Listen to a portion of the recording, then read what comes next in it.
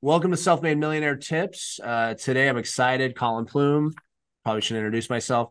I'm excited to have Curtis Morley today, who's what a resume. Award-winning serial entrepreneur, educator, patent holder, thought leader, innovator, author of the Entrepreneur's Paradox, which was a finalist in the 2021 International Book Awards, Wall Street Journal bestseller, and someone that's started a lot of businesses. I mean, I could read your resume for probably 10 minutes going all the way down. You founded some multi-million dollar companies. You've helped a lot of entrepreneurs scale their businesses, and excited to pick your brain and talk about some business. So thanks for coming on. I appreciate it. Thanks for having me, Colin. I'm excited about the discussion. Yeah, me too. I know we talked basketball off, but we'll get into that later. Big Utah Jazz fan. We could talk about that for hours too. But let's start early. Curtis, your first company, obviously out of the gate, everybody makes mistakes. What were some of the mistakes that you made, and how did you recover and sort of learn from them to kind of grow that first successful business? It's funny you ask that because, quite frankly, that's why I wrote this book, The Oh, Entrepreneur, really? Okay. is because I made every mistake, Colin. Like and that's not hyperbole. That is like some of the mistakes I made two and three times just so that I could make sure I got those mistakes. I just Yeah. made those. How many And relatives did you hire? actually, that's one that oh no, I actually did make that mistake. I did. Absolutely. We all do that, Yeah, right? it's true. uh, yeah, and if I could go back to 26-year-old Curtis and just share that this is the message that I would give him, because there is a better way to do business. It's so interesting because my first couple businesses, I no joke, I made every mistake possible. I Mm-hmm. had imposter syndrome. I was trying to climb the mountain alone. I thought that, I couldn't share and I couldn't build this network because I had to keep all these guarded secrets. All of the mistakes. I didn't hire an accountant. I was acting as legal for my company. Oh, wow. Big mistake. Don't Yeah. do that one. Yeah. Yeah. Um, Yeah.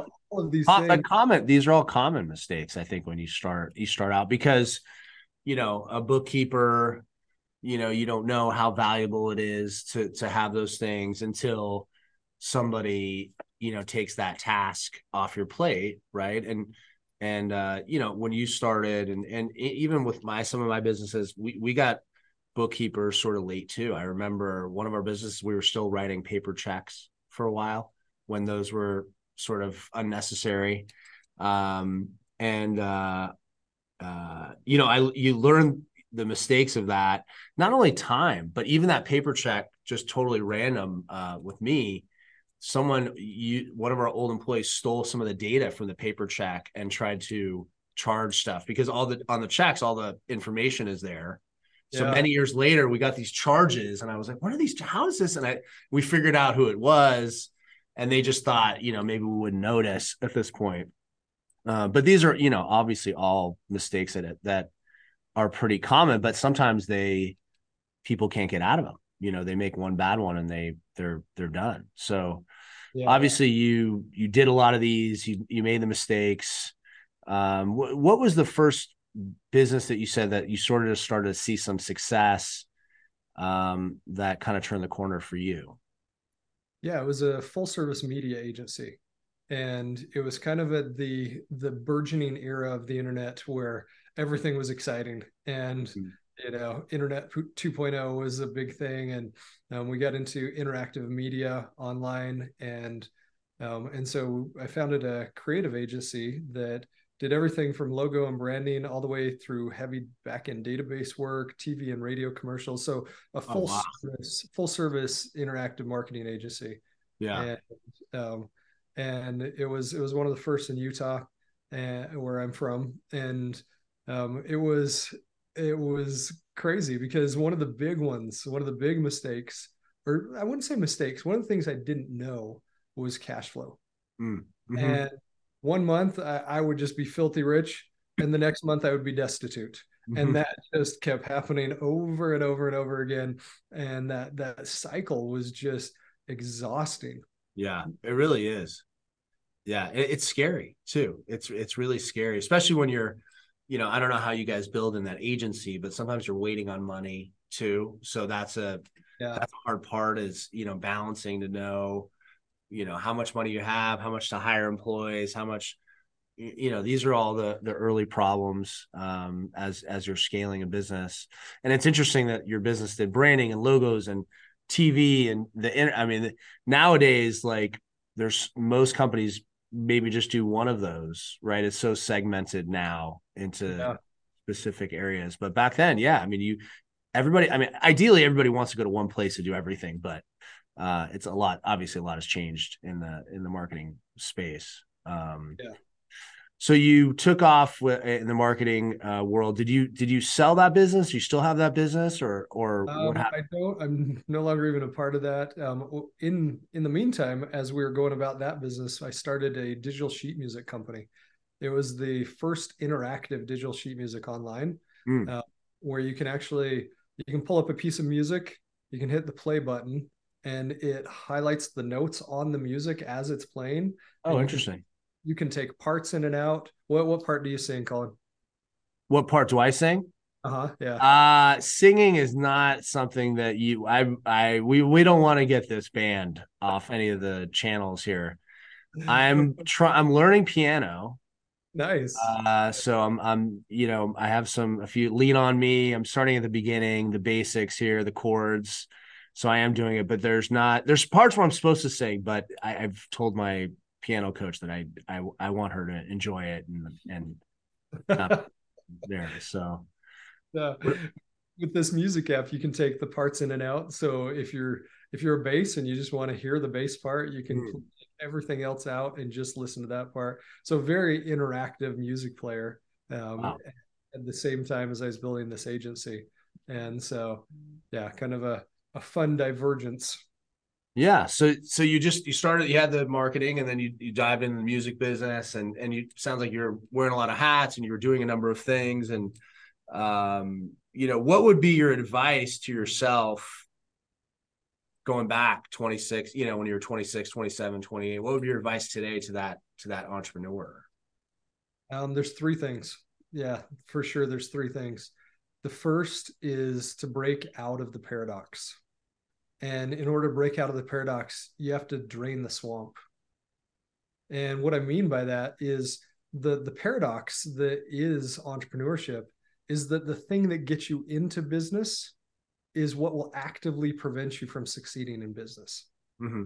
So the reason you got in business in the first place is why you'll keep hitting that glass ceiling, is why you'll never break out into this huge success, is the very reason you got into the business. It's this paradox that because you're the expert, because you may be the best in the world at whatever you do, that's that fact that you are the best in the world and that you're still doing those activities, that will always cap you, that will always limit you to hit this ceiling. Mm-hmm. It's not until you're able to break out of the paradox, drain the swamp, that you can start climbing your mountain. And I coach entrepreneurs, I coach them, mentor them, help them go from basement all the way to buyout. And one question I ask entrepreneurs along this line is, if you're building the product, who's building the business? Right. If you're the expert, if you're the one that has to be either in the oven or in the code or in, doing all of the things, who's building the business? If you're Right. building the product, who's building the business? And we actually do an identity reboot with these entrepreneurs, where we have them step out of that persona, step Mm-hmm. out of that identity, and say, it's time to change from being the expert in this product to being the expert in this business. Mm-hmm. And probably a big part of that too is realizing that you can only do so much. So if you're the expert and your team doesn't understand the product or other people don't know how to fix it or do it, that can be a real hindrance to scaling or growing also, right? I mean, just not, there's this thing where you think like, you want to keep it secretive and you want to hide stuff, but obviously giving some of the secret sauce out to your team and empowering them is really helpful also, which, I don't know if that's where you're kind of going with that, but that's something that I've found is really powerful, is just, empowering them with all the information that you have. And there is this, a lot of times you want to hold things secret, right? You want to hold it in because you think it's, but most businesses are, unless you are having something that's totally unique that no one, but you get a patent, and that's why you put these agreements together and you got NDAs, but at the end of the day, to scale something, you have to empower people to do it. Yeah. Yeah. You have to stop being the best in the world at whatever craft is, so that you can reinvent yourself as the best in the world at your business. Exactly. And speaking of climbing, you climbed Mount Kilimanjaro. I did. Why would you do something like that? That seems something like that doesn't make any sense to me. I mean, I've seen people do it. I've heard about it, but tell me why you had to do it. So ever since I was little, my original goal was Everest. And then as I grew up, I found out what the mortality rate is on Everest, which is way too high for me. It's about 30% of all the people that go up stay on the mountain. All right. I didn't know it was that high. Oh my goodness. Yeah. And so I said, you know what? I still want to climb. I still want the challenge. I still want the adventure. And what mountains don't kill people? Right. And Kilimanjaro has a very low mortality rate, still by far the hardest thing I've ever done in my life. No question about it. I've qualified for Boston, the Boston Marathon. I've done an Ironman in Hawaii. And I have nothing to compare to how hard it was to climb to the top of that mountain at 19,341 feet. And to put that in perspective, when you fly across the country, the airplane is at 20,000 feet. Wow. Yeah, that does give a lot of perspective. We were right there. The Wow. mountain is so high, you can actually see the curvature of the earth. You can actually see the earth bend on the horizon. Oh my goodness. What was it like when you hit the top? It was amazing. They have a saying. They have a saying that you can't go up without coming down changed. And there wasn't anyone in our expedition that wasn't a different person when they came back down. Wow. It absolutely strips you down to nothing but your soul. Mm-hmm. You are completely naked of title, of wealth, of health, of anything. The only thing you have left standing on top of that mountain is your soul. Mm-hmm. And it really tells you who you are. Wow. And the bonding, I'm sure, with the people you're up with is probably, those people, you'll never forget them. Yeah. And that experience together. Yeah. So I commend you for it. When I read that you did that, I said, well, is this similar to glamping? Is it kind of similar to, no, it's not. This is the real deal. No, I commend you. So you're saying starting a business is easier than climbing Mount Kilimanjaro. So that's good advice, right? That physically, yes. Physically. Yes. Emotionally, we're still on the fence there. Well, that's amazing. That's really how do you relate that you did that experience? Has that shaped you in your business and your coaching? What do you think? What was one change that happened after you got off that mountain? Absolutely. It's, when I wrote The Entrepreneur's Paradox, I had about 3/4 of it written before I started climbing. And I came back down from the mountain and I rewrote the entire book. Is that right? Oh my goodness. Yeah. And I was like, this experience was so transformational. Like I can't even extend how transformational it was, because like I said, you have to be a different person when you come back down. Right. You don't have another choice. Right. And to put in perspective, The base camp is at 15,500 feet. Mm, That's higher than anywhere in the continental United States. mm. There is nowhere in the continental United States that's that high, and that was base camp. Right. that's that's where you start climbing at 1 a.m. And we had to go up and back down and it was about 2.2 miles from base camp to the top. So think about that. 2.2 miles in over 4,000 feet of elevation. And Wow. we're already starting at 15,000. And and we had to start at 1 a.m., climb all the way through the night and the next day to get back before it got cold again. Mm. Because it was, when we started, it was -4 degrees. That's 36 degrees below freezing. Wow. And, um, And and you it, survived. and we survived. There's Yeah. actually a fun story in the book because it was there was actually a little touch and go for a minute. It was, yeah, it was something I didn't expect at all. Wow. And I learned that I can't climb Everest. Like there's I do not put me on Everest because one of the reasons I didn't have any hypoxia till the very top. And we actually, a couple of us physically carried people up the Mm. mountain, like arm in arm. We're walking you up the mountain. And because of that, and because, yeah, I actually took a guitar to the top so I could play a song on top of the mountain, which I don't suggest. Don't do it, Colin. But it's not a good idea. John Lennon. What did you play? Would you imagine? What song did you play at the top? It was Jambo Bwana, an African song about Mount Kilimanjaro. Yeah. Oh, cool. Okay. And Well, so listen, you got it up there. You played the song. I mean, that's amazing. That's it's extraordinary. It really is. And so it, when you think about that relative to you come back down, you life, and I know you have a big family and kids. What do you? It was the risk. Was it like getting outside your comfort zone? Is that part of why you did it?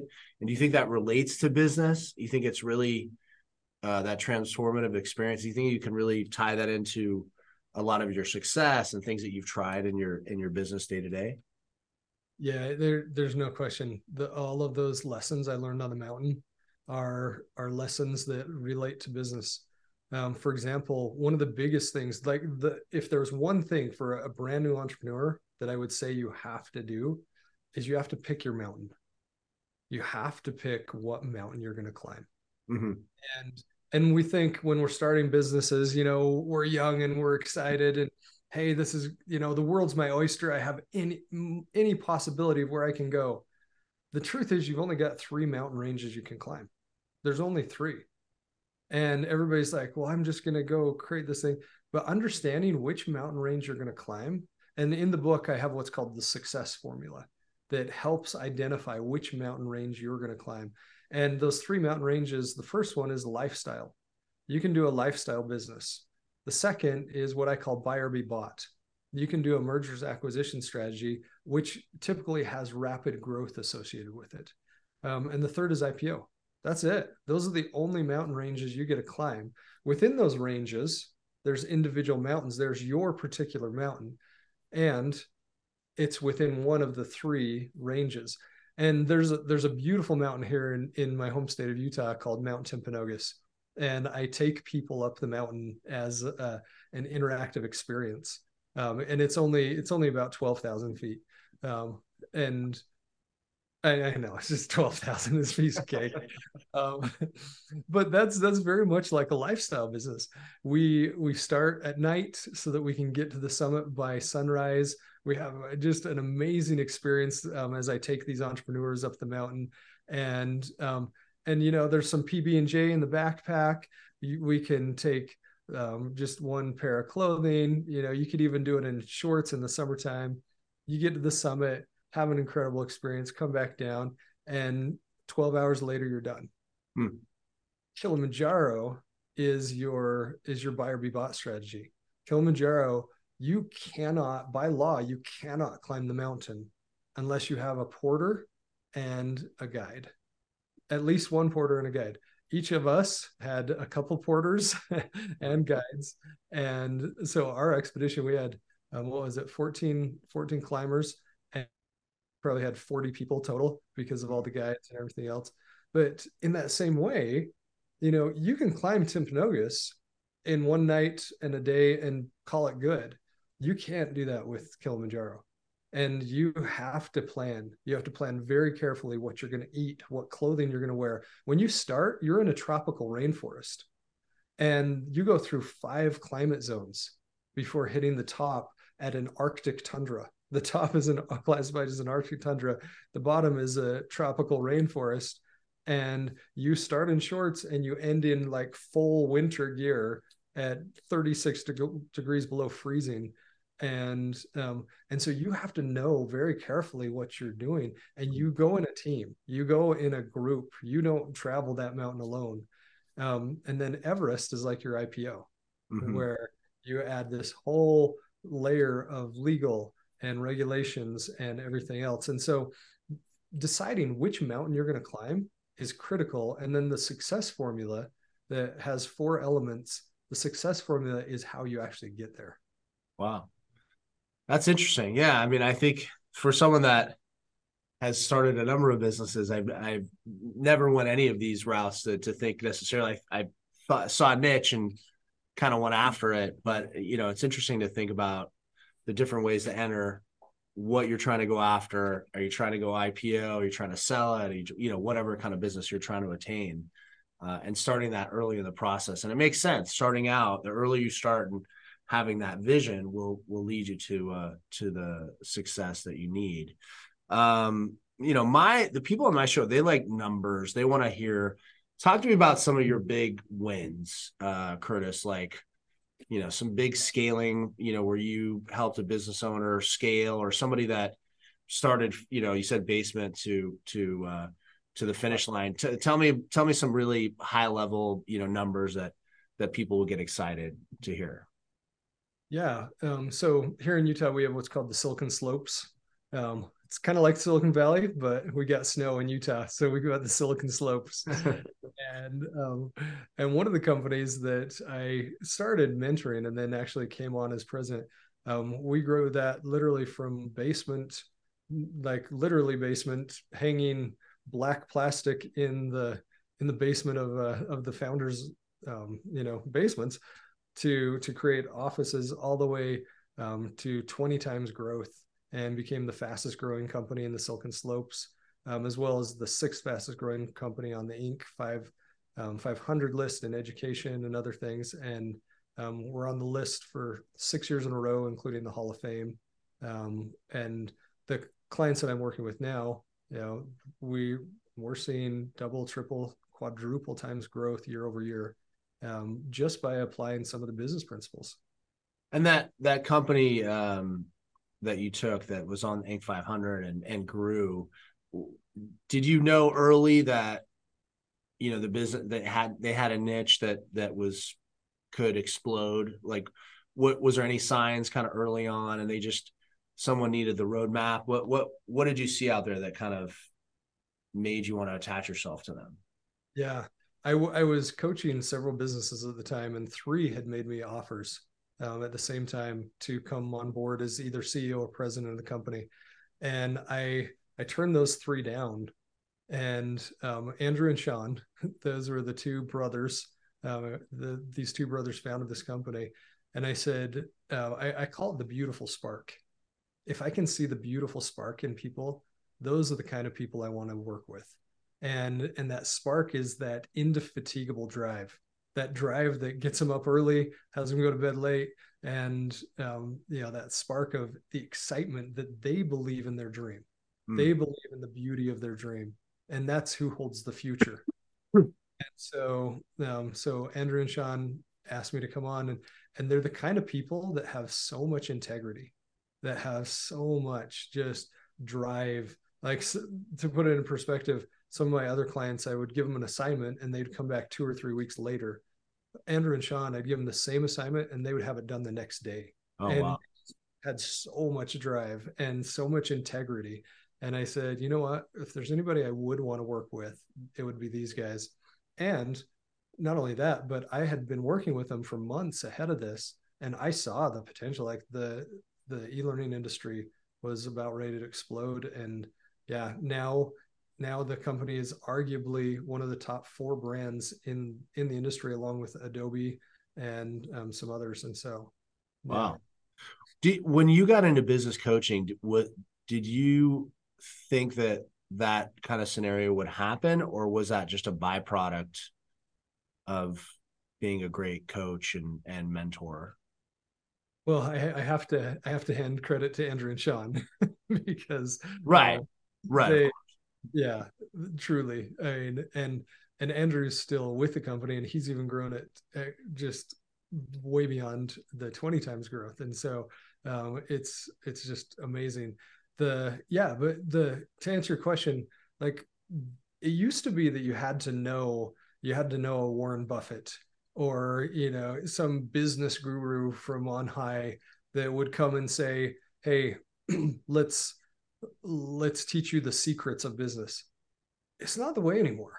There are very clearly defined principles that if you add these principles to business, it works. I mean, it just works. And when you really identify, okay, where does the business need to go, and you have the discipline, and that's one of the keys, is the discipline. You have the discipline to apply the principles, because they're hard. Right. Like, if they weren't hard, everybody would do it. Right. They're hard. It Yeah. takes an emotional courage. It takes a lot of work. It's hard. And to be able to do that, when you do apply the principles, they do work. Yeah. I've seen it over and over and over again. It just happens. Yeah. No, it's amazing. Absolutely. Before we get in a little bit farther, we are going to break for one of our sponsors, which is Guardian HR. Guardian HR, do not go about your HR alone. Guardian HR has been around for 20 years, helping business owners, small, medium-sized business owners, get the documents they need, handbooks. If you're, out lost and you're starting to build, I mean, we've been talking a lot about this, is having a good foundation. Guardian HR can be your partner. So check out guardianhr.com to learn more about some of the things that they offer. Curtis, so you scaled this business, a number of businesses, you wrote the Entrepreneur's Paradox, and now you're probably, money's not as much of an issue. What inspires you now? I know there's a new book. What's the new thing that you're really passionate about? Yeah. Thank you so much for asking that question, because it is a passion, and it's one I didn't know I would ever be focused on. And when I wrote the Entrepreneur's Paradox, and it hit the Wall Street Journal bestseller list, my publisher said, hey, let's do a couple more of these business books. And so I was writing my second book, called The Timeline of Business. Having worked with so many entrepreneurs now, not only does everybody make the same mistakes, but they make the same mistakes at the same time. If you lay out a timeline, if you tell me what mistake you're in right now, I can pretty accurately predict what's coming next, because those mistakes line up linearly. And so I was in the midst of writing this book called The Timeline of Business. And it's okay if I get a little personal. Absolutely. Yeah, so I went through a divorce about 4 or 5 years ago. And it was the hardest thing I've ever gone through, even harder than building a business in Kilimanjaro. And it was so hard, in fact, that it humbled me to my knees. And I had to really take a good look at me. And then as I was doing that, as I was journaling, as I was reinventing myself and saying what really is important in life, one of my best friends, I think it's important to say his name, Jerry Williamson, took his life. And thanks, Colin. And I'm not okay with that. I'm not okay. And if he would have understood the difference between a counterfeit emotion and an authentic emotion, I truly believe he'd be here with us today. I truly believe that he would still be here making people laugh so hard their guts hurt. I believe he'd still be here. And there's a couple of those emotions that in particular that are really critical. And I'm glad we're having this interview because this month is Suicide Prevention Month. And those pairings or those dyads, the first one is guilt versus shame. Guilt is actually a beautiful, healthy emotion. And guilt is getting such a bad rap in today's world. Guilt is, people say, oh, don't let them guilt trip you. Oh, don't, quit guilting. Guilt is actually beautiful. It comes from the old English word gilden, which means to repay or make whole. Guilt is the feeling of repayment. Guilt is the feeling of helping someone else become whole after we've hurt them. Shame, on the other hand, is so damaging. It's one of the most damaging emotions we can feel. If you look at the frequency scale, guilt is actually based in empathy. So it's a high frequency emotion. Shame is one of the lowest emotions you can feel. It's above apathy. Apathy is the lowest emotion you can feel. Shame is right above that. And yet they look and act and feel like each other, right? Guilt feels like shame and shame feels like guilt. But one says, I did something wrong. The other one says, I am wrong. My existence is wrong. One sense says, I did something bad. The other says, I am bad. Right. And understanding the difference between a counterfeit emotion and an authentic emotion, I think is so important, especially in today's world. We're in a new emotional pandemic right now. We've gotten through COVID. We've gotten through the viral pandemic. Right now, 33%, according to the CDC, 33% of people are experiencing extreme stress and anxiety. And of that, we're at the highest rate of suicide since the Great Depression. By the end of the year, we'll have the highest number of suicides ever recorded in history. Wow. And I'm not okay with that. Yeah, it's an awful statistic. Yeah. So it sounds like what you're sort of talking about is, someone makes a mistake or does something and realizing that it's not them, that it's not that mistake, kind of separating it from, like, we've all done things that maybe were perfect and not taking it as like shame on me, like it's me, it's just something that happens, and sort of identifying it. Is that sort of part of the process that you're talking about, Curtis? That's a really important part of it. Yeah. I'm glad you identified that because that's really important. Shame talks to the character. Guilt talks to the action. Shame says, I'm a horrible person for doing this. Guilt says, this hurt somebody. Help make them whole. Make them. That's what guilt is. And there's 4 criteria to understand if an emotion is authentic or counterfeit. And the first is connection. Does this emotion connect me? Does it connect me to you? Does it connect me to me? Does it connect me to God? And does it connect me to the truth? That's the first one. If it's a connecting emotion, like you think about guilt, in order to make you whole, like let's say I hurt you in some way, in order to make you whole, I have to connect with you. I have to come to you and I have to say, sorry, Colin. And those words, I'm sorry, those are amazingly connecting words. Those are beautiful words. And so there's that connection. Whereas shame says, the only thing shame says is hide, disconnect. And through COVID, we were told, shut our doors, shut our churches, shut our businesses, cover your smile. And we were told to disconnect. And because of that, it's had a dramatic effect on us emotionally.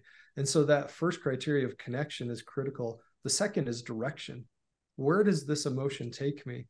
And the other pairing that I think would have been so important for Jerry to know is pain versus misery. Pain is an authentic emotion. Misery is not. Misery is the counterfeit. Pain has to happen. It's inevitable. Misery is optional. And if you think about the direction, say it with me. What's the common saying with pain? No pain, no gain. Gain. No gain, yeah. because the direction pain takes you is either forward, upward, or it brings you together. Misery, has its own saying. Misery loves Company. company. And the direction that all of the counterfeit emotions take us is right back to themselves.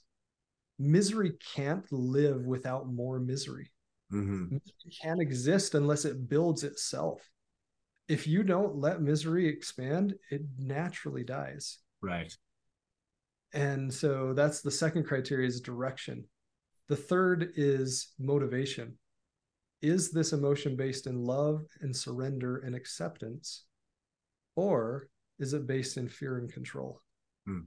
If it's fear and control, that's a counterfeit emotion. If it's love and surrender, those are authentic. And then the final one is valuation. And just like you talked about, valuation, does this value my divine worth? The worth that doesn't have a title, it's not CEO, it's not on a trophy shelf behind me, it's the worth that's inside me. Or does it devalue me? Does it say I'm worth less or worthless? And those are the four criteria to understand if it's a counterfeit or an authentic emotion.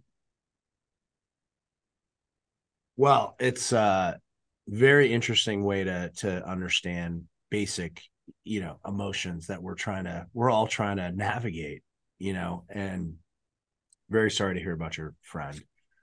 And you said he was a funny guy. It seems like a lot of times, the funniest people have the most misery, unfortunately. And I'd love to dive into more of counterfeit emotions and learn more about it, but I think people just need to buy this book, right? I mean, I think they need to spend some time and really get into it. And I will tell you, it's so interesting to meet someone that has had so much success in one area. And obviously you're very talented in business and coaching business, and you understand the fundamentals.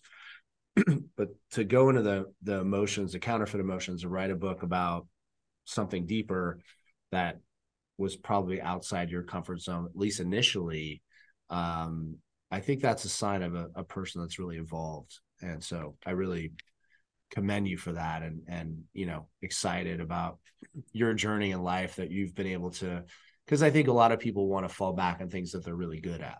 And so doing this personal work, based on what happened to your friend and your personal life, I think is pretty amazing. So, and I appreciate you opening up and sharing that, because obviously it's very personal to you. Yeah, thank you. And it's interesting because I look back and I'm so grateful. I needed an upgrade. I needed a Curtis 2.0. Yeah. And I'm so grateful that I had those trials, because without them, we wouldn't be talking today. Yeah, And absolutely. Yeah. And you need to, I think the great part about life, if you can, survive some of the ups and downs, is when you come out of it. As much as, I asked a question about, your 25 and 26-year-old self and your business mistakes. I know personally, and I'm sure you had to go through those. Sometimes you have to go through it, even though you're helping people avoid some of the ones. And at the end of the day, you know, taking, reading a book, getting a coach to help avoid some of the major mistakes is valuable, and people need it. And having mentors, I have a lot of mentors that I ask questions. I'm lucky that I always say the biggest thing for me is that my parents are still alive, and I think they've always been mentors for me, and in business and life, and having them to bounce ideas off. And now I have my wife, who's brilliant in business, and my partner and everything to we're constantly throwing ideas out, and we have 3 young kids, and she always wants to come in and do more. And I listen, at night, on the weekends, we have a big decision. I come to you and you give me, great insight, and that's as valuable as anything else, so it's just so interesting where you find those mentors and those people in your life. And for everybody, it's different.